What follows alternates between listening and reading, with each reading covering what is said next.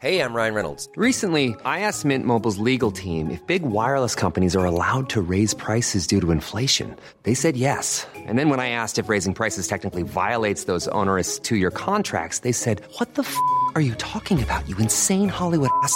So to recap, we're cutting the price of Mint Unlimited from $30 a month to just $15 a month. Give it a try at mintmobile.com/switch. $45 up front for 3 months plus taxes and fees. Promo rate for new customers for limited time. Unlimited more than 40 gigabytes per month slows. Full terms at mintmobile.com.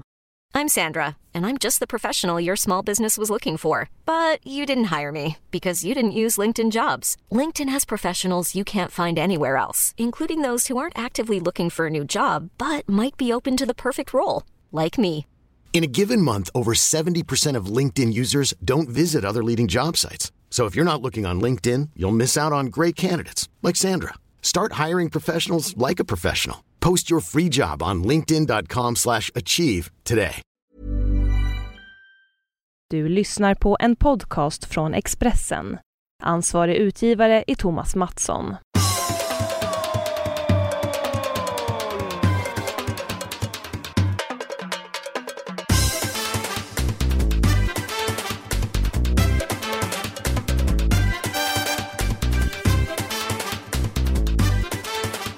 Och där är 203an igång. Där är det igång, Olsson. Just där. Just där.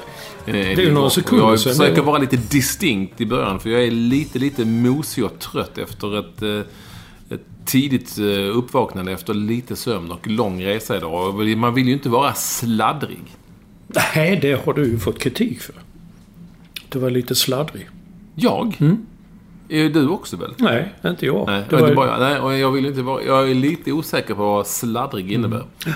Men jag vill inte vara sladdrig, så jag försöker vara distinkt så här i inledningen för att man liksom ska på något vis hänga på. Och därför man säger man och där. Ja, jag ville lite som en vad heter det, travreferent. De är lite så. Nej, inte kanske just och där, men de är väldigt på för att belysa vad som sker och händer i något lopp 7 på Jägersro en tisdag kväll. Så, hängde du mycket där på den tiden? Nej, inte alls. Jag var där 2 gånger, eller 1 gång privat med grabbarna i laget i Olympic. Det var många som gillade att spela. Bland Hulda Hillgren gillade att spela på trav. Men jag fattade inte vad som var så kul. Tyckte det var så fruktansvärt tråkigt. Ja. Och sen så var jag där ju i jobbet, i tjänsten. Och då så var jag på några galoppderbyn. Jag var utsänd på det. Jag vet faktiskt inte hur det gick till.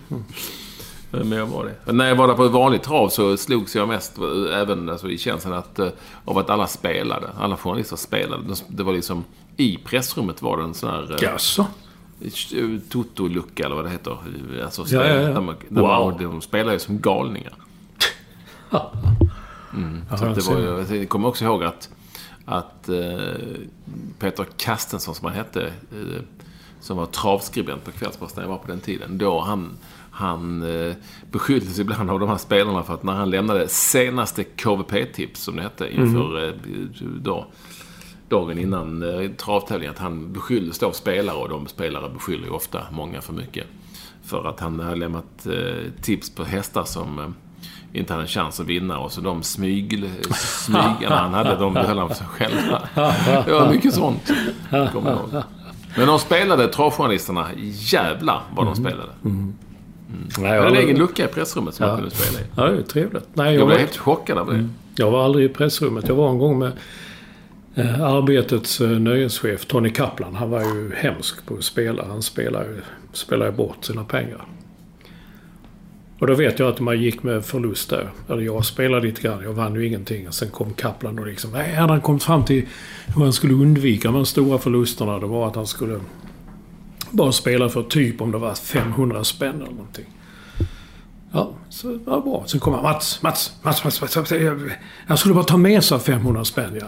Man kunde inte swisha och kredit och sånt på den tiden. Så kommer det liksom, Mats, fan får jag låna 500 spänn? Ja men du skulle ju, ja men du vet, nu har jag ett sånt tips här nu. Alltså du vet det, men har du spelat upp? Du skulle ju, nej men vad fan gör så? Jag lovar dig att dela med. Och vi vill lämna in bägge och du får del av vinsten på detta.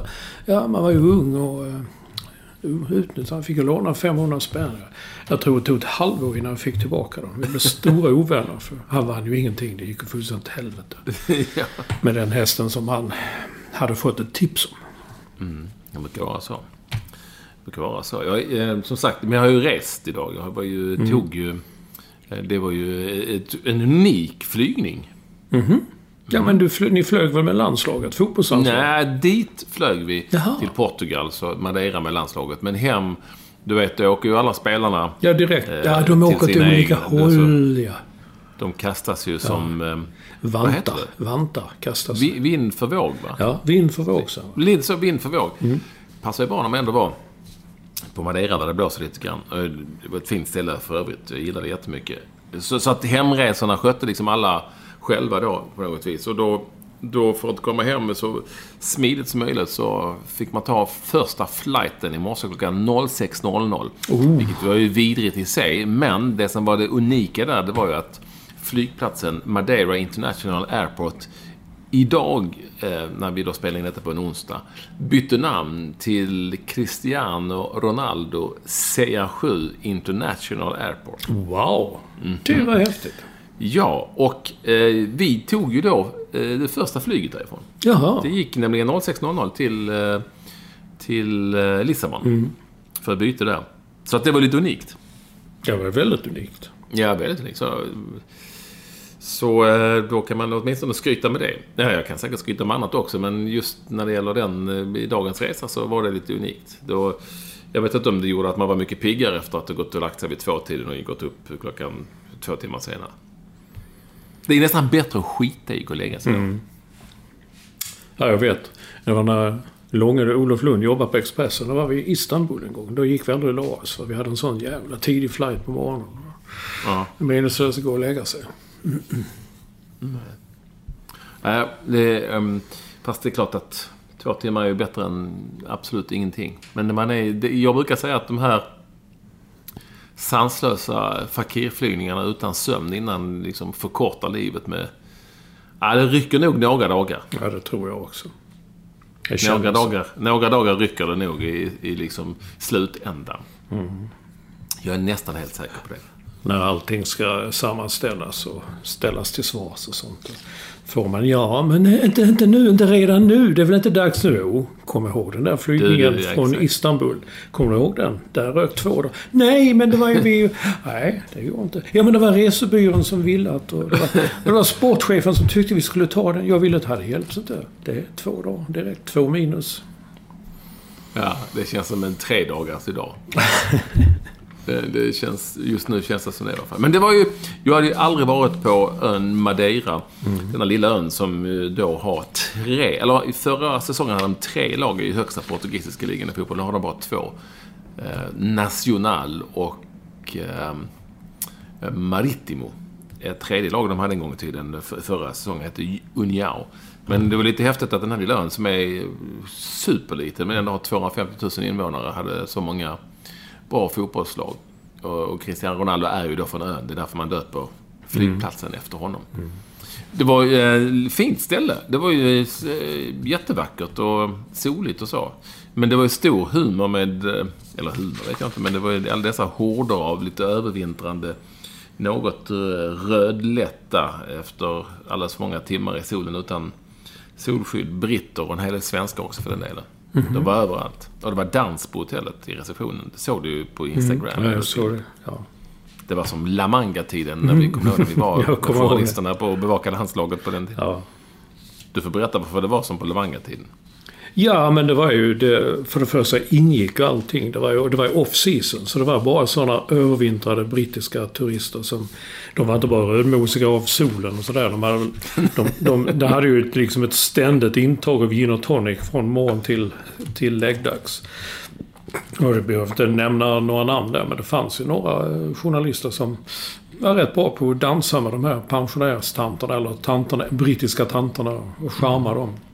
Och som tyckte jag var kanon. Och allt ingick ju. Men man kommer på, vill man ha en riktig sprit och sånt, då fick man betala för sig. Men det var ju vissa... Ja, för att det som var gratis var ju sånt som, du vet, vodkasorten Baloo.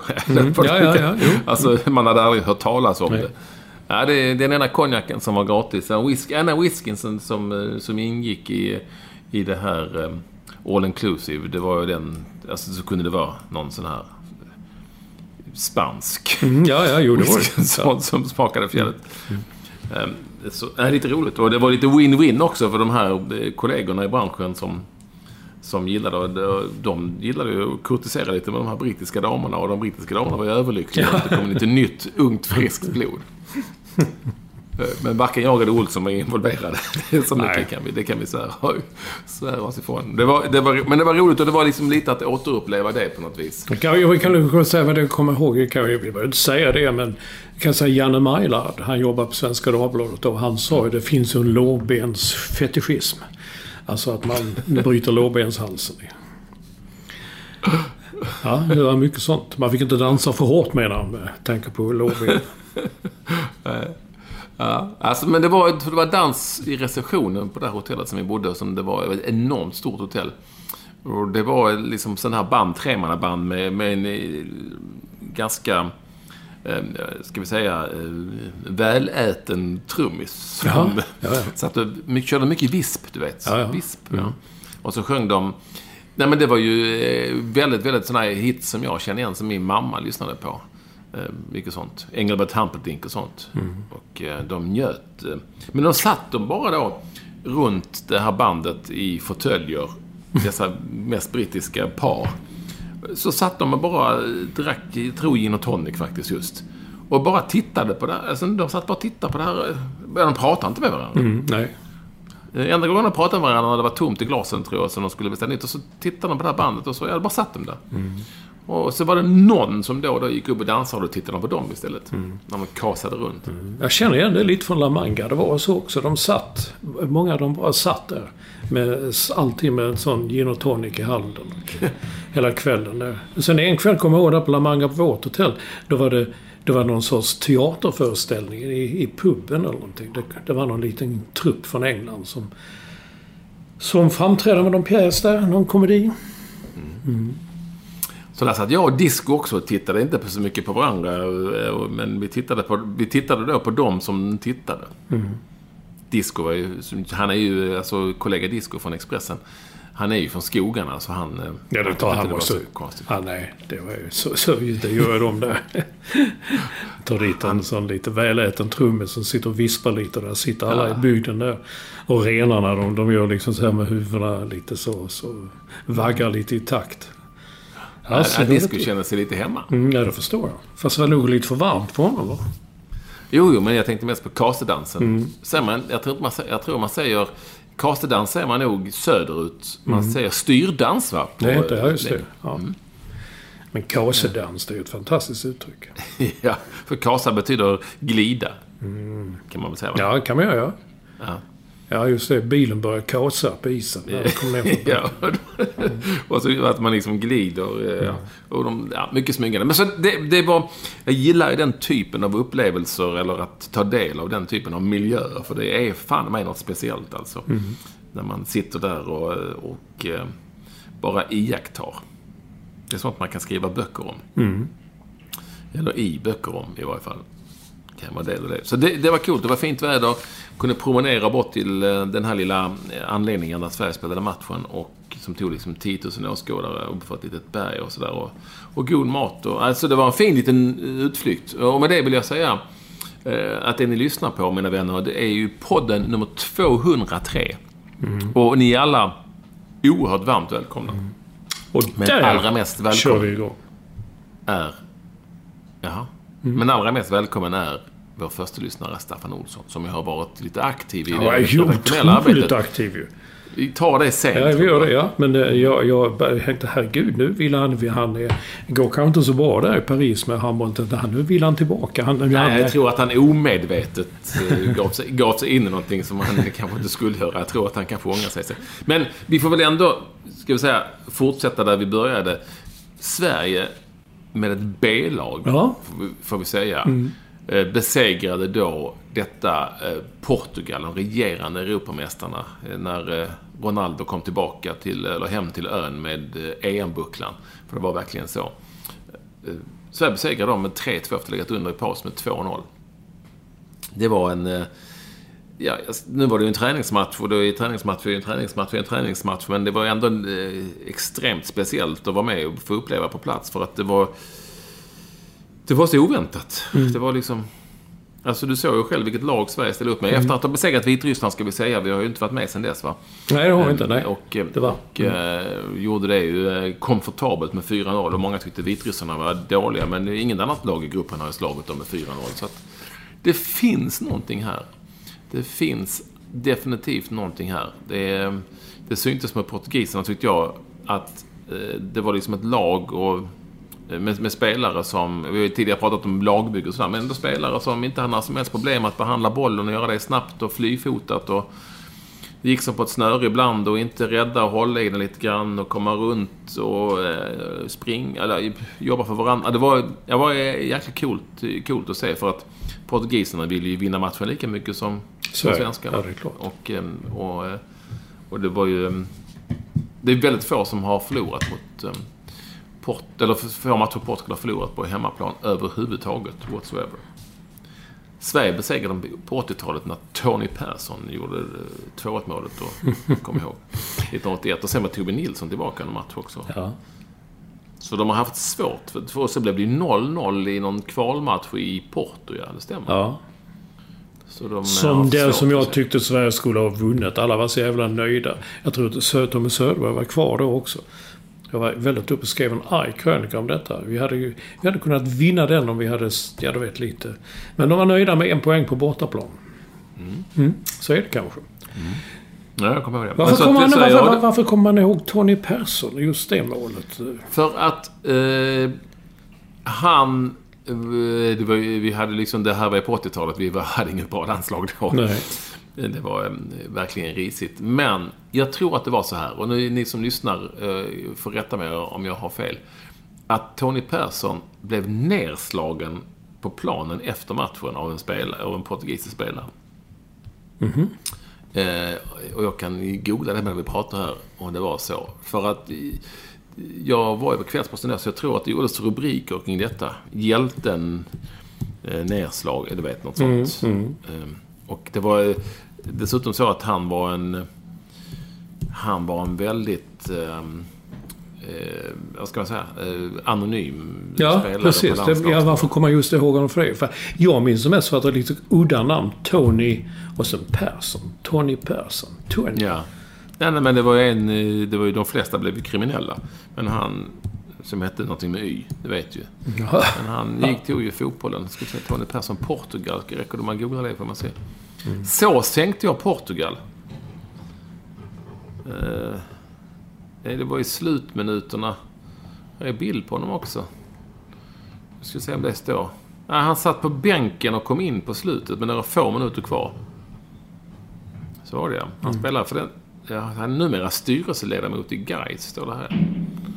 Ja, det står ingenting här om att han blir nedslagen. Nej, men jag har bara för mig det. Hur kan jag... Ja. Skitsamma. Därför kanske man kommer ihåg detta. Men det här var en fin upplevelse på något vis. Det var liksom ett helt nytt lag jämfört med Vitryssland-matchen.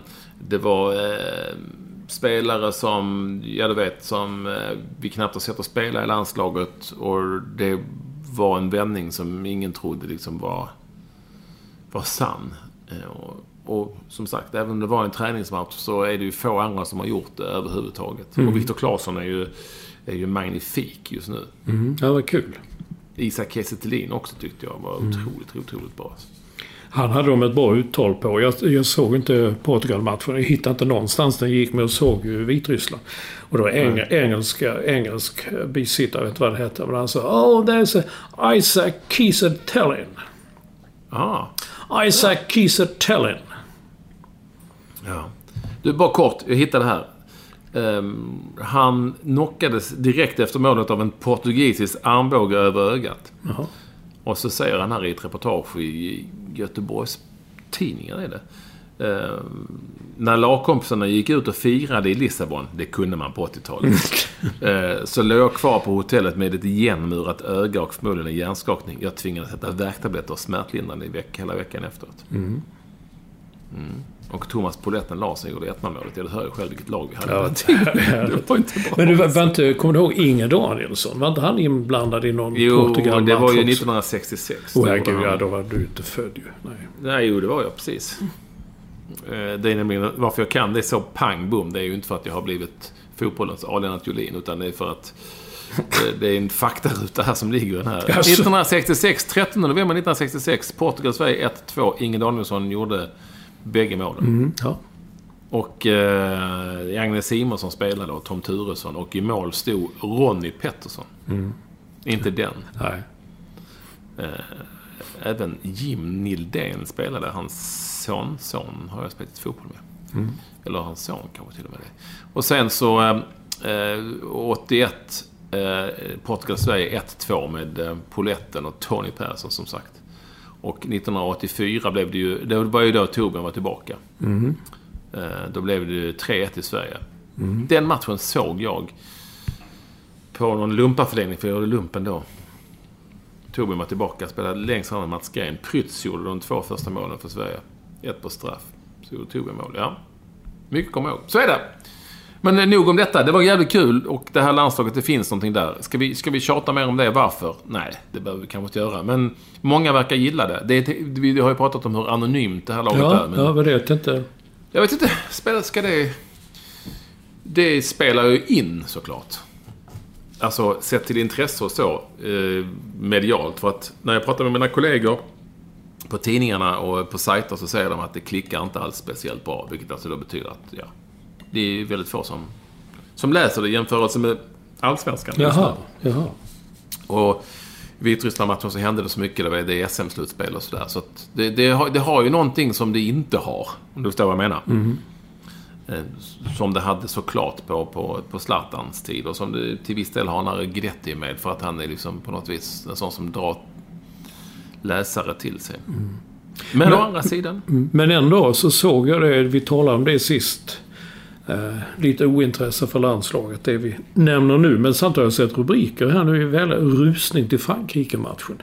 Vi möter ju Frankrike i VM-kval i juni på Friends Arena i Stockholm. Och det tydligen säljs biljetter utav bara den.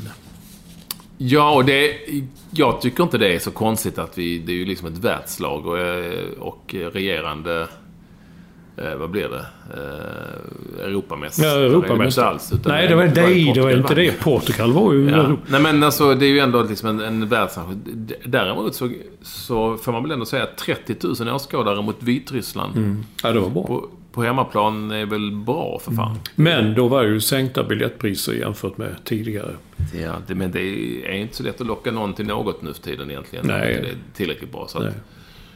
Så det var väl smart och klokt såklart på det viset. Men jag tycker det är en jäkligt bra siffra. Så att, ja, kul att gå och kolla på. Det drar gärna folk och de har varit skickliga till att ta dit folk. Men det kommer nog dröja tag innan det blir så pass bra att folk kastar sig över det när de ska läsa om det åtminstone. Det är vad jag tror. Ja, kanske det. Men det är häftigt att se. Jag älskar det. Jag tycker ju om landslagsfotboll och jag tyckte det var häftigt att se alla de här spelarna liksom visa att de faktiskt kan på rätt så hög nivå tillsammans. Är vi starka tillsammans är vi jävligt starka, som det hette en gång i tiden. Fast vi inte var. Ja, det är Olsson. Ska vi när vi ändå nämnde Vitryssland så kanske vi ändå ska... Det var ju så här att vi fick ett sms ifrån vår redaktionsmedlem i Paris. Nämligen Staffan Olsson. Vad stod det i det? Ja, det rörde upp. Nej, men vad stod det i smset? Det stod ju någonting. Det stod om att, liksom vad har hänt med Dagens Nyheter? Varför skriver de Belarus? Och inte som är en lokal tidning fast en morgontidning i Stockholm. Ja. Och varför skriver de inte Vitryssland? Har jag missat någonting?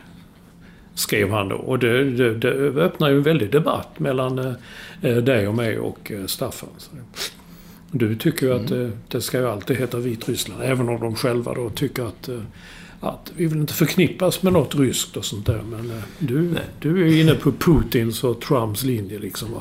Och Krim, det tillhör Ryssland och alltså du har ju köpt hela det paketet så att det... Jag tycker jag skrev ju en tweet också om det, att jag tycker och då står jag fullt och fast vid att det är fruktansvärt skitnödigt av just Dagens Nyheter av alla skitnödiga att skriva Belarus istället för Vitryssland. Och det grundar jag på åtminstone ett skäl. Det är att Dagens Nyheter skriver för sina svenska läsare och på svenska. Det är inte fel att säga Belarus, för man kan säga både Vitryssland och Belarus. Men det är ju en promille svenskar och definitivt en promille av Dagens Nyheters läsare som säger Belarus. Alla andra skriver ju och säger Vitryssland. Så det tycker jag blir fjompigt och fjantigt. Jag är helt med på att om men om alla på något vis bestämmer sig för så när man plötsligt gjorde med Holland och kallar det för Nederländerna, då kan jag... Ja, men du vägrar ju där också. Nej, jag själv skriver ju Holland, men jag tycker ändå att det är ju mera vedertaget. Alla vet ju vad... Det är jävligt få som jag tror visste vad Belarus var för någonting när de plötsligt... Nej, många trodde att det var något sån där... Att det var någon hockeylag som varit ute och festat och sänkt några Belarus. Du vet där man sänker ner något i glas och så dricker det och så börjar de slåss och fightas. Jag tycker vi ska hålla oss till det svenska språket. Och sen visst vill vi ändra namnet på Vitryssland, så får vi väl göra det. Men då får vi på något vis göra det liksom gemensamt och lite mer officiellt. Nu hette det ju Vitryssland på matchen och alla pratar om vitryssar och sådär. Sen tycker jag det är språkligt väldigt svårt när man läser om belarusiska målvakten och sådär. Ja, det var jag skulle komma till det. Att när vi hade haft vår lite hetska debatt som jag tror Staffan var, oj, vad hände här? Så när sms'en började hagla över Atlanten till Paris och fram tillbaka. Men när jag läste artiklarna i Dagens Nyheter så är den belarusiska målvakten. Eller vad säger man? Istället för man säger vitryssen så säger man belarusingen. Säger man det då? Belarusingen? Nej, de vill ju inte förknippas med Ryssland och i Vitryssland. Och det förstår jag ju förstås. Och vi ska då säga att Rus då står egentligen, tror jag, för Rutenien och inte för Ryssland som väldigt många tror. Så att alltså i Belarus. Så, men däremot så har vi ju en gång i tiden... Det finns ju skäl till att man säger Vitryssland. Och det är ju för att det en gång i tiden har bestämt att det ska heta så. I Sverige. Jag tycker inte man kan säga att men det heter en annan sak i andra länder. För då skulle vi säga Suomi och Magiroshag. Och jag tycker heller inte att man stenhårt kan gå på... men i det landet tycker vissa att det ska heta något annat. För att då skulle vi också säga den demokratiska folkrepubliken Korea om Nordkorea. För att de tycker det där. Men det tycker nog inte vi. Att det är en demokratisk folkrepublik. Just Nordkorea. Nej, men så därför får det heta Nordkorea. Det är inte fel. Men det var skitnödigt av det. Det står jag fortfarande för. Men du gillar ju det. Lite bajsnödiga. Så att, ska du skriva Belarus nu för mig? Ja, det gör jag hela tiden. Och jag säger Hrvatska också. Om Kroatien. Det har jag alltid gjort. Klart man får liksom... Hur säger då den kroatiska målvakten? Hur säger du då? Hrvatska. Nej, men så... Ja, okej, så är det väl det då. Belarus. Men dessutom... Nej, men det lustiga var att efter att ha sett matchen så var vi i teaterdistriktet på en fransk restaurang. Och det visade sig att till slut frågade man bartendern, en kvinna. Jag sa, var kommer du ifrån egentligen? Så sa hon, Belarus. Sa jag, vi har precis slagit er idag i fotboll. Och då visste hon då. Hon heter Julia. Och då sa jag till mitt sällskap där att det är som Belarus, det är alltså White Russia typ. Och hon blev väldigt, no, it's not Russia. We do not want to have anything to do with Russia. We are Belarus. Okej, så det är lugnt. Nej, men på engelska har alltid hetat Belarus. Ja. Så att White Russia stämmer inte alls. Det är ju snarare... Jo, men jag försökte beställa igen, men det fattar inte hon. Jag vill ha en White Russia. Okay, ja. Och på svenska heter det Vitryssland och Jag tror att i Danmark har man bestämt sig sedan några år tillbaka om att ändra det. Och då från Hviderusland till Belarus. Ja. Vi spelar mot belaruserna. Ja, belaruserna, ja. Rosernas krig, belarusernas krig. Det är belaruserna. Det belarusiska målmännen. Ja. Så då har man väl bestämt sig, och då får det väl heta det. Men innan vi liksom gör det så kan ju inte bara DN, alltså den här lokala tidningen från Stockholm, kan ju inte bestämma vad de bestämmer att de kan ju bestämma vad de själv ska skriva förstås, men jag tycker det är fjantigt av dem att de plötsligt tar ett initiativ som säger att nej, men nu ska det vara så här, alla andra är dumma i huvudet. Men du skriver Belarus. Du är en Belarus-kille. Jag är en riktig Belarus-kille. Den belarusiska målvakten var en rubrik faktiskt. Disco som är från skogarna utbrast på vid ett tillfälle att när han fick se detta att de ska i Belarus, utbrast han: vart är världen på väg? Hiring for your small business? If you're not looking for professionals on LinkedIn, you're looking in the wrong place. That's like looking for your car keys in a fish tank. LinkedIn helps you hire professionals you can't find anywhere else, even those who aren't actively searching for a new job but might be open to the perfect role. In a given month, over 70% of LinkedIn users don't even visit other leading job sites. So start looking in the right place. With LinkedIn, you can hire professionals like a professional. Post your free job on linkedin.com/achieve today. Hold up. What was that? Boring. No flavor. That was as bad as those leftovers you ate all week. Keke Palmer here. And it's time to say hello to something fresh and guilt-free. Hello Fresh. Jazz up dinner with pecan-crusted chicken or garlic butter shrimp scampi. Now that's music to my mouth. Hello Fresh. Let's get this dinner party started. Discover all the delicious possibilities at hellofresh.com. Hey there, it's Michelle Norris. I'm host of a podcast called Your Mama's Kitchen. When I travel, I'm usually looking for a way to find a taste of home when I'm not at home. And one of the things I love to do when I am at home is entertain. And Airbnb allows me to do that. When I was in California recently, I rented a house that had a great kitchen. And when we were sitting around the table, we were all thinking, we're in someone else's house. Someone could be in all of our homes as well. If you have a home, but you're not always at home, you have an Airbnb. Your home might be worth more than you think. Find out how much at airbnb.com/host.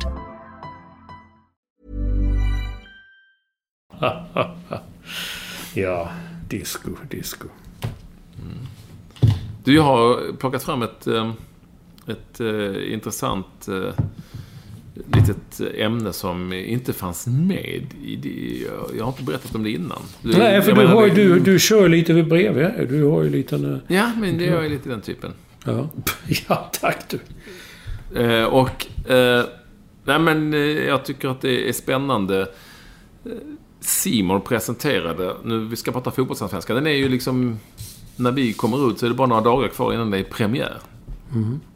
Och vi var innan på, när det gäller landslaget, på vad som är intressant, mer eller mindre intressant och sådär. Och Simon har gjort en sammanställning över de lag som är mest streamade, det vill säga mest streamade helt enkelt. Det är väl ett svenskt ord nu för tiden. Ja, man kan säga strömmar också. Man strömmar. Strömmar, ja. Men vadå streamar? Hur gör man då? Alltså, istället för man tittar inte på TV och man går inte och ser dem på nätet. På nätet, ja. Och under Allsvenskan 2016. Och tabellen i sig är inte överraskande, men den har ju ändå inslag av element som jag tycker är intressanta. AIK, Malmö FF och Djurgården var 1, 2, 3. Hammarby 4. Det är inte så konstigt kanske, eller hur? Och Göteborg 5. De 5 där är ju förståeliga. Det är storstadslagen och har fler anhängare och det finns fler människor. Norrköping var 6. Helsingborg var faktiskt 7. Och Helsingborg 8. De 8 där, fine. 9 var Östersund. 10 Jönköping Södra. 11 Örebro. Kan man tycka att Örebro ändå ska ligga lite högre där, va? Och åtminstone före, säg Jönköping och Östersund. 12 Sundsvall. Och här kommer den kanske största knallen. 13 Kalmar FF. Jaha. Jag trodde det fanns ett stort fotbollsintresse där, men inte alls på samma sätt. Nu kan det ju till viss del spela in vad man har haft för typ av säsong, och de hade väl en beskedlig upp- och ner-säsong kan man. 14 Falkenberg och 15 Häcken. Kan man säga. Ja.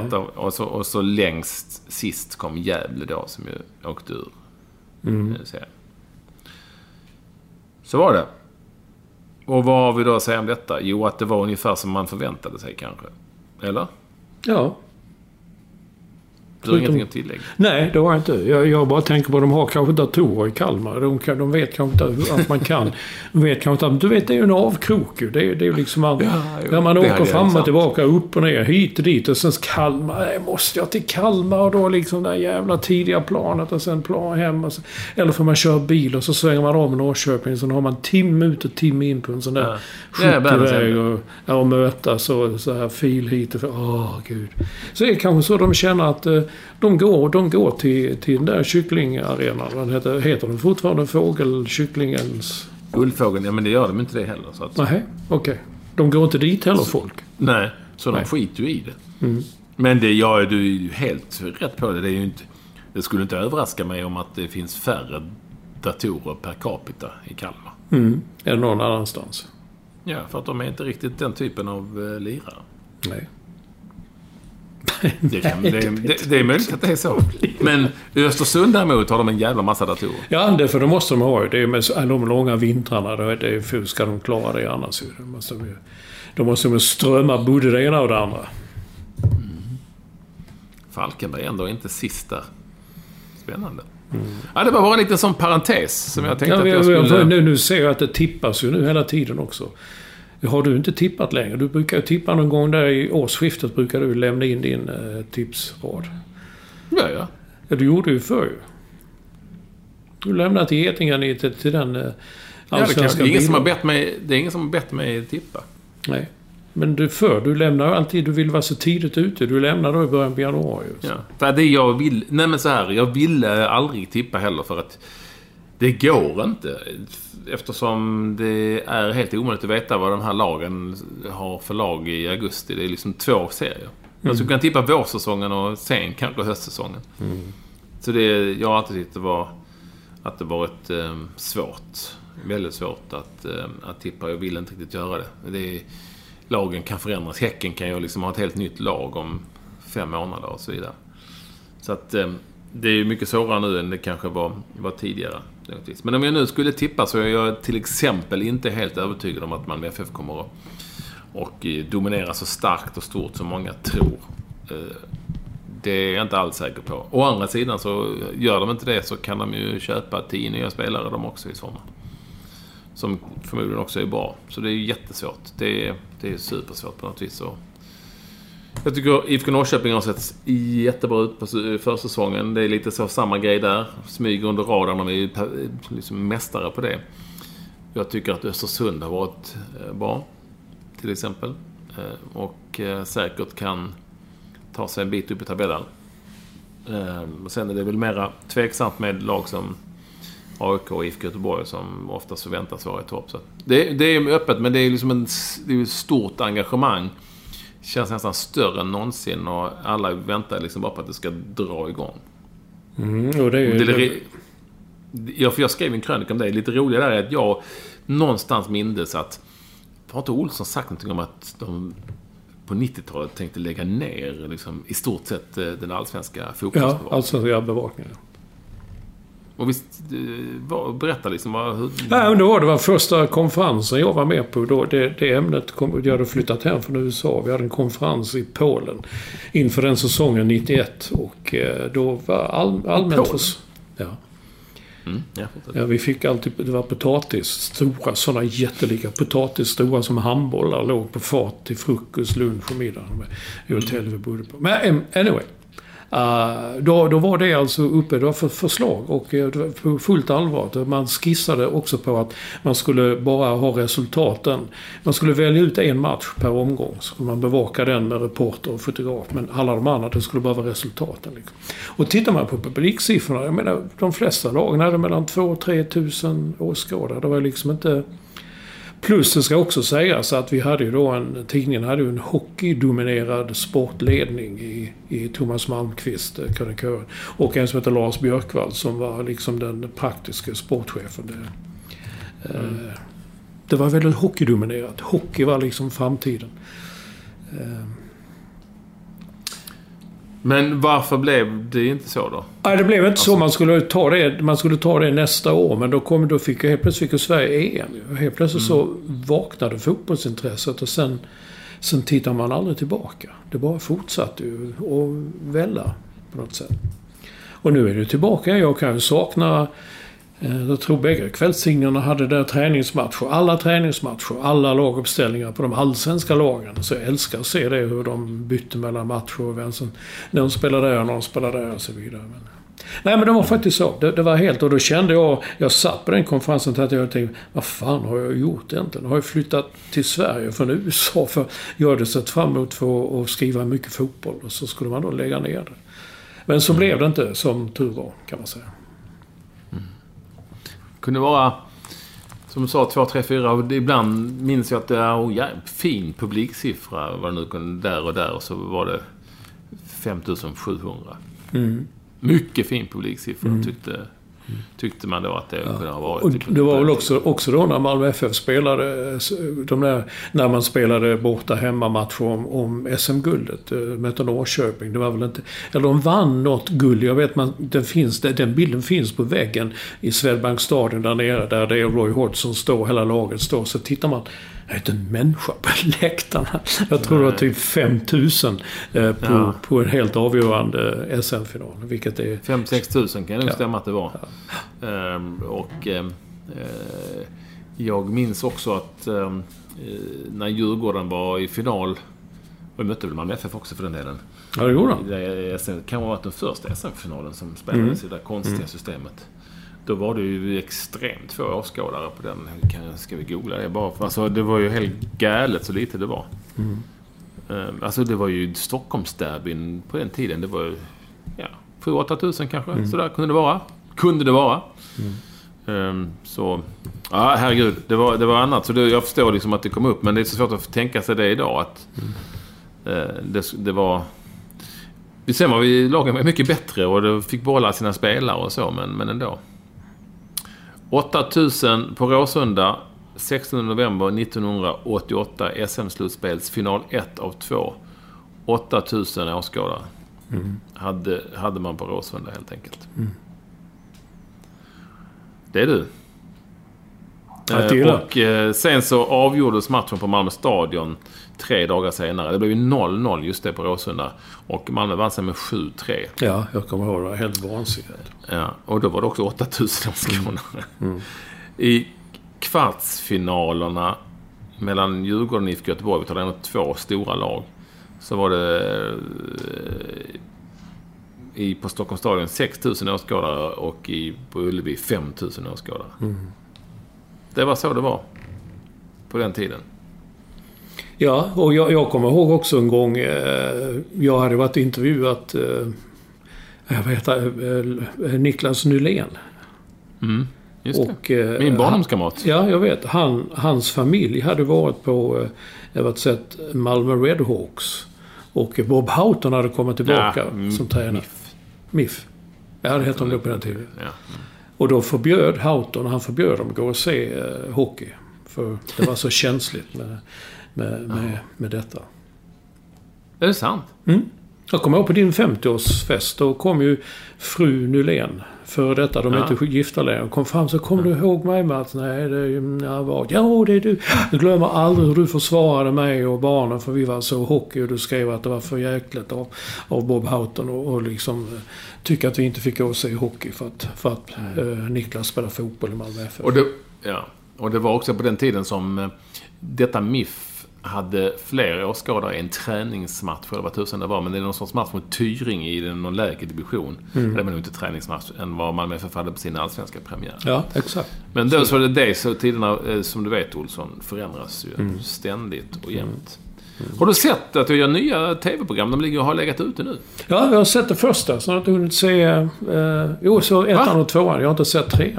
Men jag sitter ju inte som du sitter och bara trycker så här liksom. Jag har sett första vloggen. Det är du och de i Kalmar. Ja, du får berätta om vloggen. Jag fattar inte, hur gör du? Det ser väldigt proffsigt ut. Gör du verkligen det själv? Ja, tack. Det är ingen med som tar de bilderna. Och hur klipper du? Hur går det till? Först och främst har Ekvall Show dragit igång. Det har du ju sett, Olsson. Ja, jag säger det. 2 program. Det 3:e kommer ju här i veckan. Imorgon tror jag till och med. Torsdag alltså. Nej men det har ju varit kul. Och det har jag ju pratat om tidigare. Och de programmen har varit populära. Sen så har jag då funderat på, eftersom jag la ner den vanliga bloggen, så funderar jag på att göra någonting annat ändå. Och då ska jag då testa att göra såna här vlogs. Och då är det ju då videoblogg som jag har kallat för ekvlogg. Jag är väldigt nöjd med namnet. Ja, det kan han inte hitta på själv. Han måste ha haft en konsult. Nej, det har jag hittat på helt själv. Och då köpte jag en kamera. Vilma hjälpte mig lite grann. Hon kan ju sånt. Och så filmar jag och sen så klipper jag på något program som heter, det är ett enkelt, simpelt iMovie tror jag det heter. Eller heter det. Som jag klipper på. Det är ju inte, jag har ju suttit med redigerare för fan i 25 år. Och sett hur de har gjort. Så att jag har åtminstone försökt. Men det är ju inte bra alltså. Det är ju inte proffsigt så. Det är ju amatörmässigt. Men en bra amatörmässigt klipp. Okej. Men vadå, det är en riktig kamera alltså? Jag satt tänkte, har han köpt en selfie-pin och filmar med nej, mobil? Men nu för tiden behöver du ju inte mycket. Alltså det blir ju förvånansvärt bra med lite små kameror. Ja, det har du rätt i. Det såg jag någon gång. Jag var ute, någon visade... någon hade filmat... vad gör du nu? Jag letar efter kameran. Jag ska visa dig. Ja. Prata på då. Ja, nej men... det var när jag fortfarande gick på Jones. Så det är en av servitriserna där som pluggar film. Och hon visade en film som en kompis där henne hade gjort med en väldigt enkel kamera. Ja, typ så ja. Och nu visar Ekvall upp en kamera här. Som, så är det. Och den... Där han så. Ja. Och det såg jävligt proffsigt ut. Och du vet, de andra sa liksom att man kan liksom göra en långfilm, en spelfilm, en sån. Man behöver inte hela den här stora apparaten längre. Alltså du vet ju de här kamerorna som vanliga tidningsfotografer använder, de gör dem ju film med, alltså ja, jag vet. Skitbra kvalitet på det. Det behöver inte vara så här stora balunser som vi tv-människor har använt oss av i alla tider. Som hedliga tv-fotografer gärna använder, för det ger lite bättre stabilitet, och du skulle klart filma fotbollsmatcher på ett bra sätt, så får du använda dem och så. Men det går bra med litet också. Det blir ändå helt okej kvalitet. Men vadå, du klipper på hotellrummet i ett program? Ja. Alltså. Det är ganska... Det är inte så svårt. Men det är kul att du har tittat på Olsson. Jag tittade på det. Jag får titta på resten också. Du får göra det. Det ligger ute nu. Just nu när jag sitter och kollar på detta, så är det faktiskt en hockeykvalmatch som pågår. Jaha. Tingsryd? Nej, de är helt borta. Det här är Karlskoga Rögle, och Rögle leder med 3-1. Jag tror att det innebär att de kanske går vidare då. Ja, de hänger kvar då. Vinner de ikväll så är de kvar i SHL. Ja. Det var väldigt lätt det gick i så fall. 3 raka matcher. Ja, de leder med 3-1 åtminstone i den här tredje perioden en bit in. Men jag ska inte säga någonting om att någonting är kört, för att det har jag fått lära mig efter Barcelona. Ja, det och fick jag. Även igår kan man väl säga. Man har väl sett. It ain't over. Jo, men vi var ändå inne på att vi pratade om Ekvall Show. Jag hade ju Patrik Sjöberg och Ida Marco Varga där. Och Saila Quicklund som är politiker och tog upp det här. Patrik pratade ju väldigt mycket och gärna om, eller gärna vet jag inte, men han tycker det är viktigt att ta upp i varje fall. Det vill säga det som han blev utsatt för, sexuella trakasserier som ung idrottare, och som han då har jobbat vidare med och föreläser om, och som han menar är mycket, mycket, mycket vanligare än vi tror, eller vill tro. Han är väldigt bra där, Patrik, och öppen och ärlig. Han säger ju, och det har ju viss poäng i att en pedofil söker sig ju inte direkt till äldreomsorgen, utan gärna till den verksamheten där barn finns och kanske till och med byter om och sådär. Och när man inom andra instanser, du vet, förskolor och skolor och sådär, och väldigt hårda, även om det slinker igenom en och annan, så har de ju väldigt hårda krav och tester och koll och så har man inom idrotten liksom inte den, har man inte det där, och heller inte liksom de möjligheterna kanske. Så, och det var liksom intressant att lyssna på Patriks story och ändå lite skrämmande. Men Ida Markovaj berättade ju också sin otäcka, inte du hörde ju den, och du hade liksom lite erfarenhet av just den här storyn tidigare, att folk inte liksom riktigt från början ville tro på vad som sades.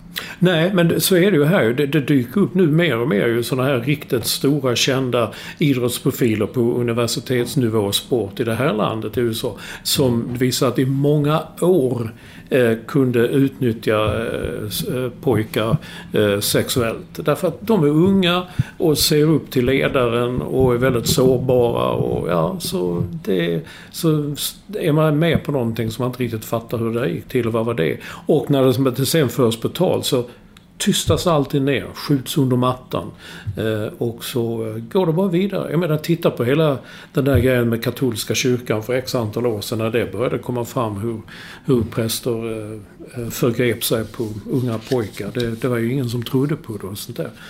Och jag vet ju, det fanns ju vissa på Expressen som när Patriks bok kom var väldigt skeptiska till, men kan detta verkligen vara sant? Därför att den som det handlar om, det var ju en väldigt känd höjdhoppstränare eller friidrottstränare överhuvudtaget, som man inte, ja du vet, man tänker, men men vadå, jag tror väl Sjöberg är väl ärlig. Och det var väl inte förrän Jannik Trigaro också trädde fram, som hade haft samma tränare och trädde fram. Det var då för, okej, men detta är ju inte klokt ju. Nej, men så vad är det Sjöberg säger? Att det är tre i varje skolklass och man går igenom som är utsatta för detta, har varit från de var små. Så egentligen är det inte så konstigt. Och sen så är det ju, jag vet när jag började med, så du vet, det var sådär lite garv också, liksom tjejer inom ridsporten. Det hette ju alltid ju många mer eller mindre kända travtränare som ofta hade väldigt unga nya fruar och sånt där. Och det var liksom mycket sådär, du vet, fan och det hur det går till i stallet och sådär, det var lite mer den nivån. Man tog liksom inte riktigt på allvar. Nej. Så det var intressant att ha dem i programmet. Jag tyckte det var en bra motvikt också till det första programmet som jag gjorde, liksom, som var lite mer, det var ju verkligen garv och lite humoristiskt och lite lättsamt och sådär. Så kan vara bra att göra den här typen av program också, och inte minst liksom belysa hur det tyvärr ser ut där ute ibland.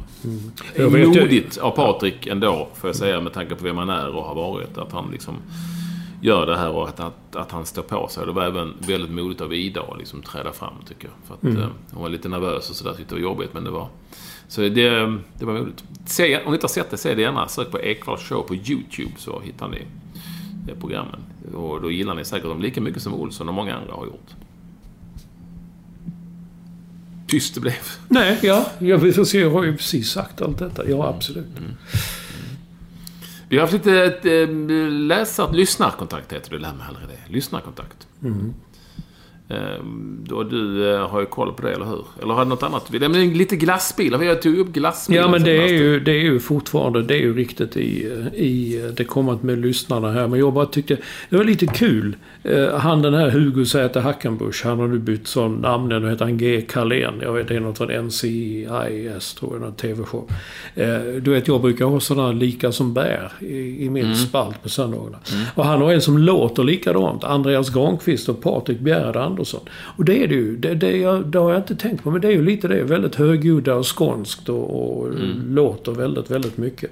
Samma bastanta mittbacks-dominanta röst. Liksom. Ja. Jag kommer ihåg när Jonas Tern berättade en gång, han sa de tränar Malmö FF, så var det några nya spelare med. Det var en jävel som sprang gapa hela tiden. Vi tänkte, vem fan är det som gapar så mycket? Ja, då var det Patrik Andersson. Och sen när vi kom ut i omklädningen så satt han längst in lite röd om kinderna och vågade inte säga någonting. När han var ung och sånt där. Men det är faktiskt lite, det är lite likt. Jag skrattar för mig själv när jag såg Vitryssland eller Belarus-matchen. När man helt plötsligt satt och vet, kommentatorer och det är publik och det så här hör man liksom Albin! Ja, just det, det är granen som rör sig och så vidare. Och på tal om Bjärred, efter matchen så var det, de fyllde ut mellan 2 landskamper, så fyllde de ut med lite reportage och lite Champions League-snack. Och helt plötsligt dök Patrik Andersson Bjärred upp där också. Intervjuades om Bayern München när de tog...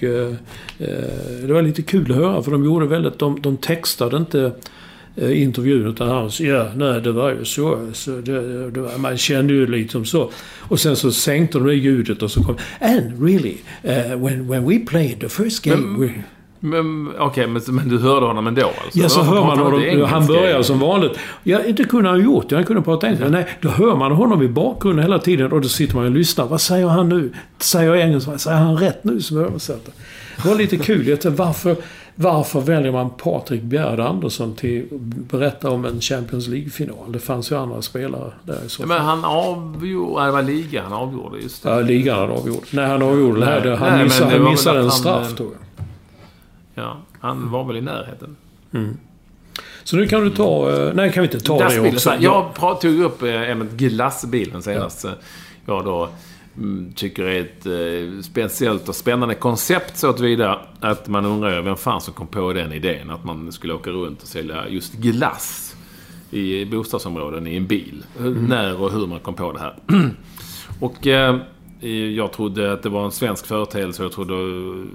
Jag sa också att varför åker man inte runt och säljer något annat, typ som päron. Inte vet jag. Men varför just glass? Och då, en lastbil full med knark och päron. Och detta har engagerat våra lyssnare så till den milda grad. Och det är jätteroligt.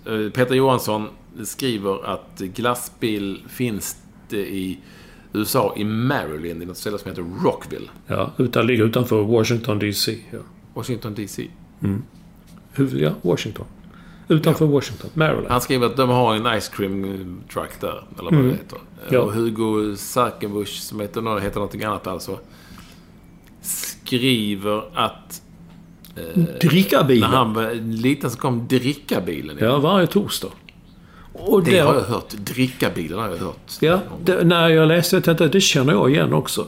För mig det när jag var liten, var som min farmor på 60-talet på landet. Så kom drickabilen. Så bytte de ut en sån här stor flaska med dricka. Så fick de en ny. Och så tror jag har ett svagt minne av detta. Och det är väl inte bara det. Andreas Fischer bor i Tyskland och skriver att när han bor på hans gata där kommer en bil med glass och fryst mat. Sen kommer en bil med vatten, läsk och öl. Och sen kommer en annan bil som är lilla livsmedelsbilen som är en sån där rullande 7-Eleven-butik. Kan jag tänka mig att det är. Aha. Och det slår mig nu att när jag var i Tranekärr i Skåne, där jag bor på sommarna ibland, där kom 2 män i en bil och ville sälja fisk. Så vad är detta? Nej, vi åker runt och testar och ser om det finns underlag. Det går rätt bra för oss i Halland. Vi tänkte utvidga och komma ner. Men det är en gång jag såg dem. Jag köpte, de sålde fisk, både färsk och fryst fisk i en sån bil. Fiskebilen alltså? Fiskebilen, ja. Och det nu minns jag att någon skrev, jag är ledsen att jag inte har lagt det på minnet, men någon skickade en bild och skrev till mig att det fanns faktiskt en glassbil i Danmark. Jaha. Om den då hette Is, det heter ju Is, det är glass på danska. Ja, Is, ja. Om den då hette IS-bilen, det vet jag inte, men jag vet att det var en annan lirare som har skrivit att det finns i Syrien. Men... Ja, Peter Granström skrev det, isbilar finns i Syrien.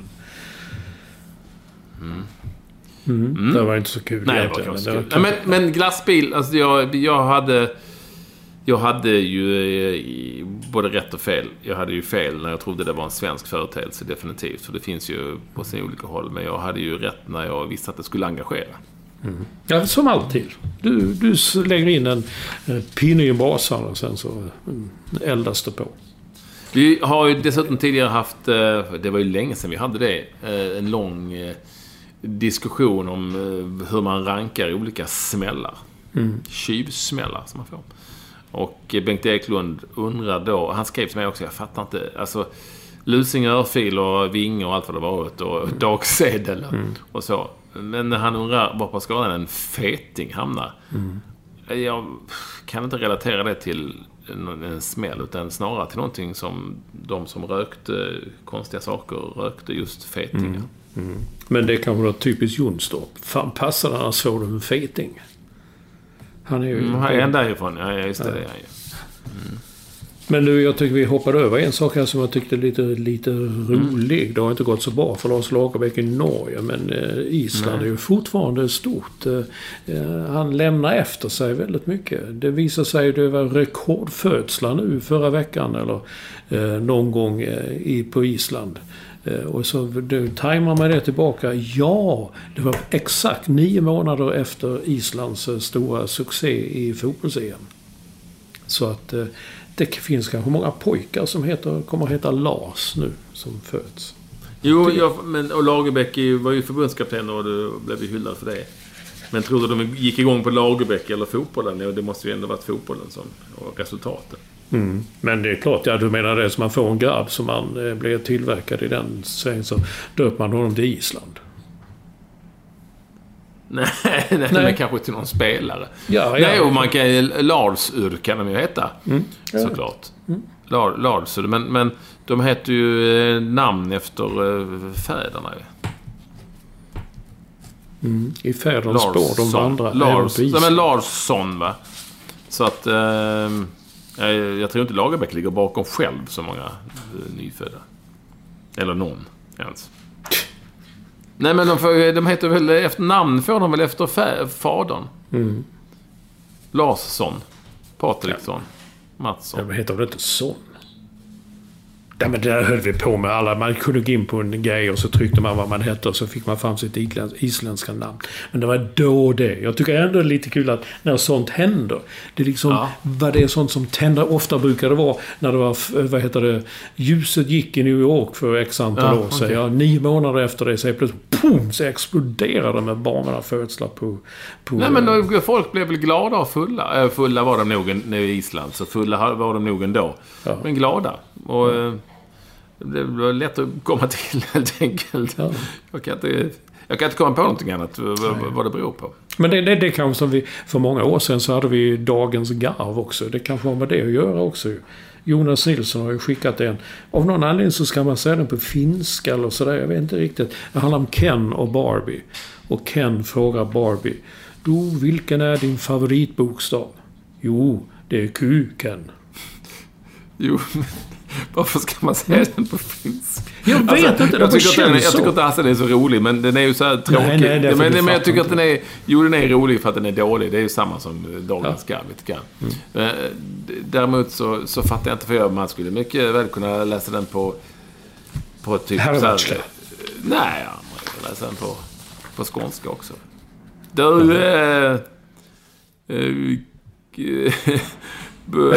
Jag tror inte Ken och Barbie. Vilken är din favoritbokstav? Jo, det är kuken. Ja, den är nästan bättre på skånska. Ja. Där växte den. Jo, det är kuken. Ja, den var ju rätt så... den var okej, men inte mer. Nej, men de dagens garv vi hade på den tiden, tyckte du det var några högstående humoristiska, komiska mästerverk? Nej, den här är nästan lite för bra för att vara bra. Fattar du vad jag menar? De var ju så jävla dåliga så att de var roliga just av den anledningen. Den här med handfatet, och du vet, de som jag aldrig fattade. Ja. Har ni några sköna dagens garv?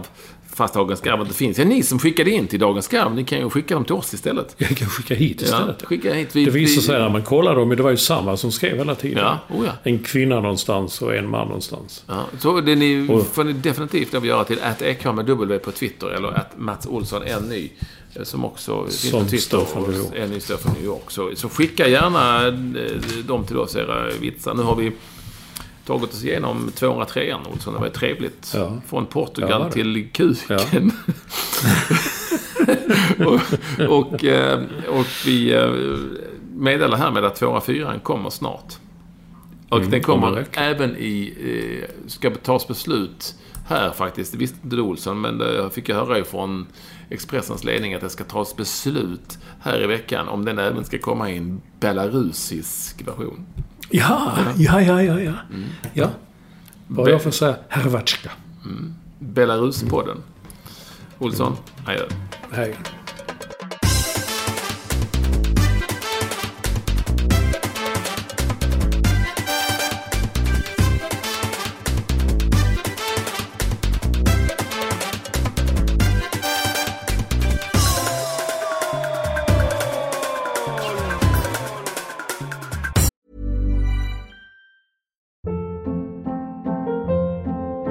Hold up. What was that? Boring. No flavor. That was as bad as those leftovers you ate all week. Keke Palmer here, and it's time to say hello to something fresh and guilt-free. Hello Fresh. Jazz up dinner with pecan-crusted chicken or garlic butter shrimp scampi. Now that's music to my mouth. Hello Fresh. Let's get this dinner party started. Discover all the delicious possibilities at hellofresh.com.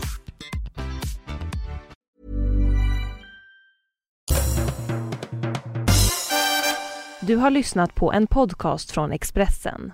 Ansvarig utgivare är Thomas Mattsson.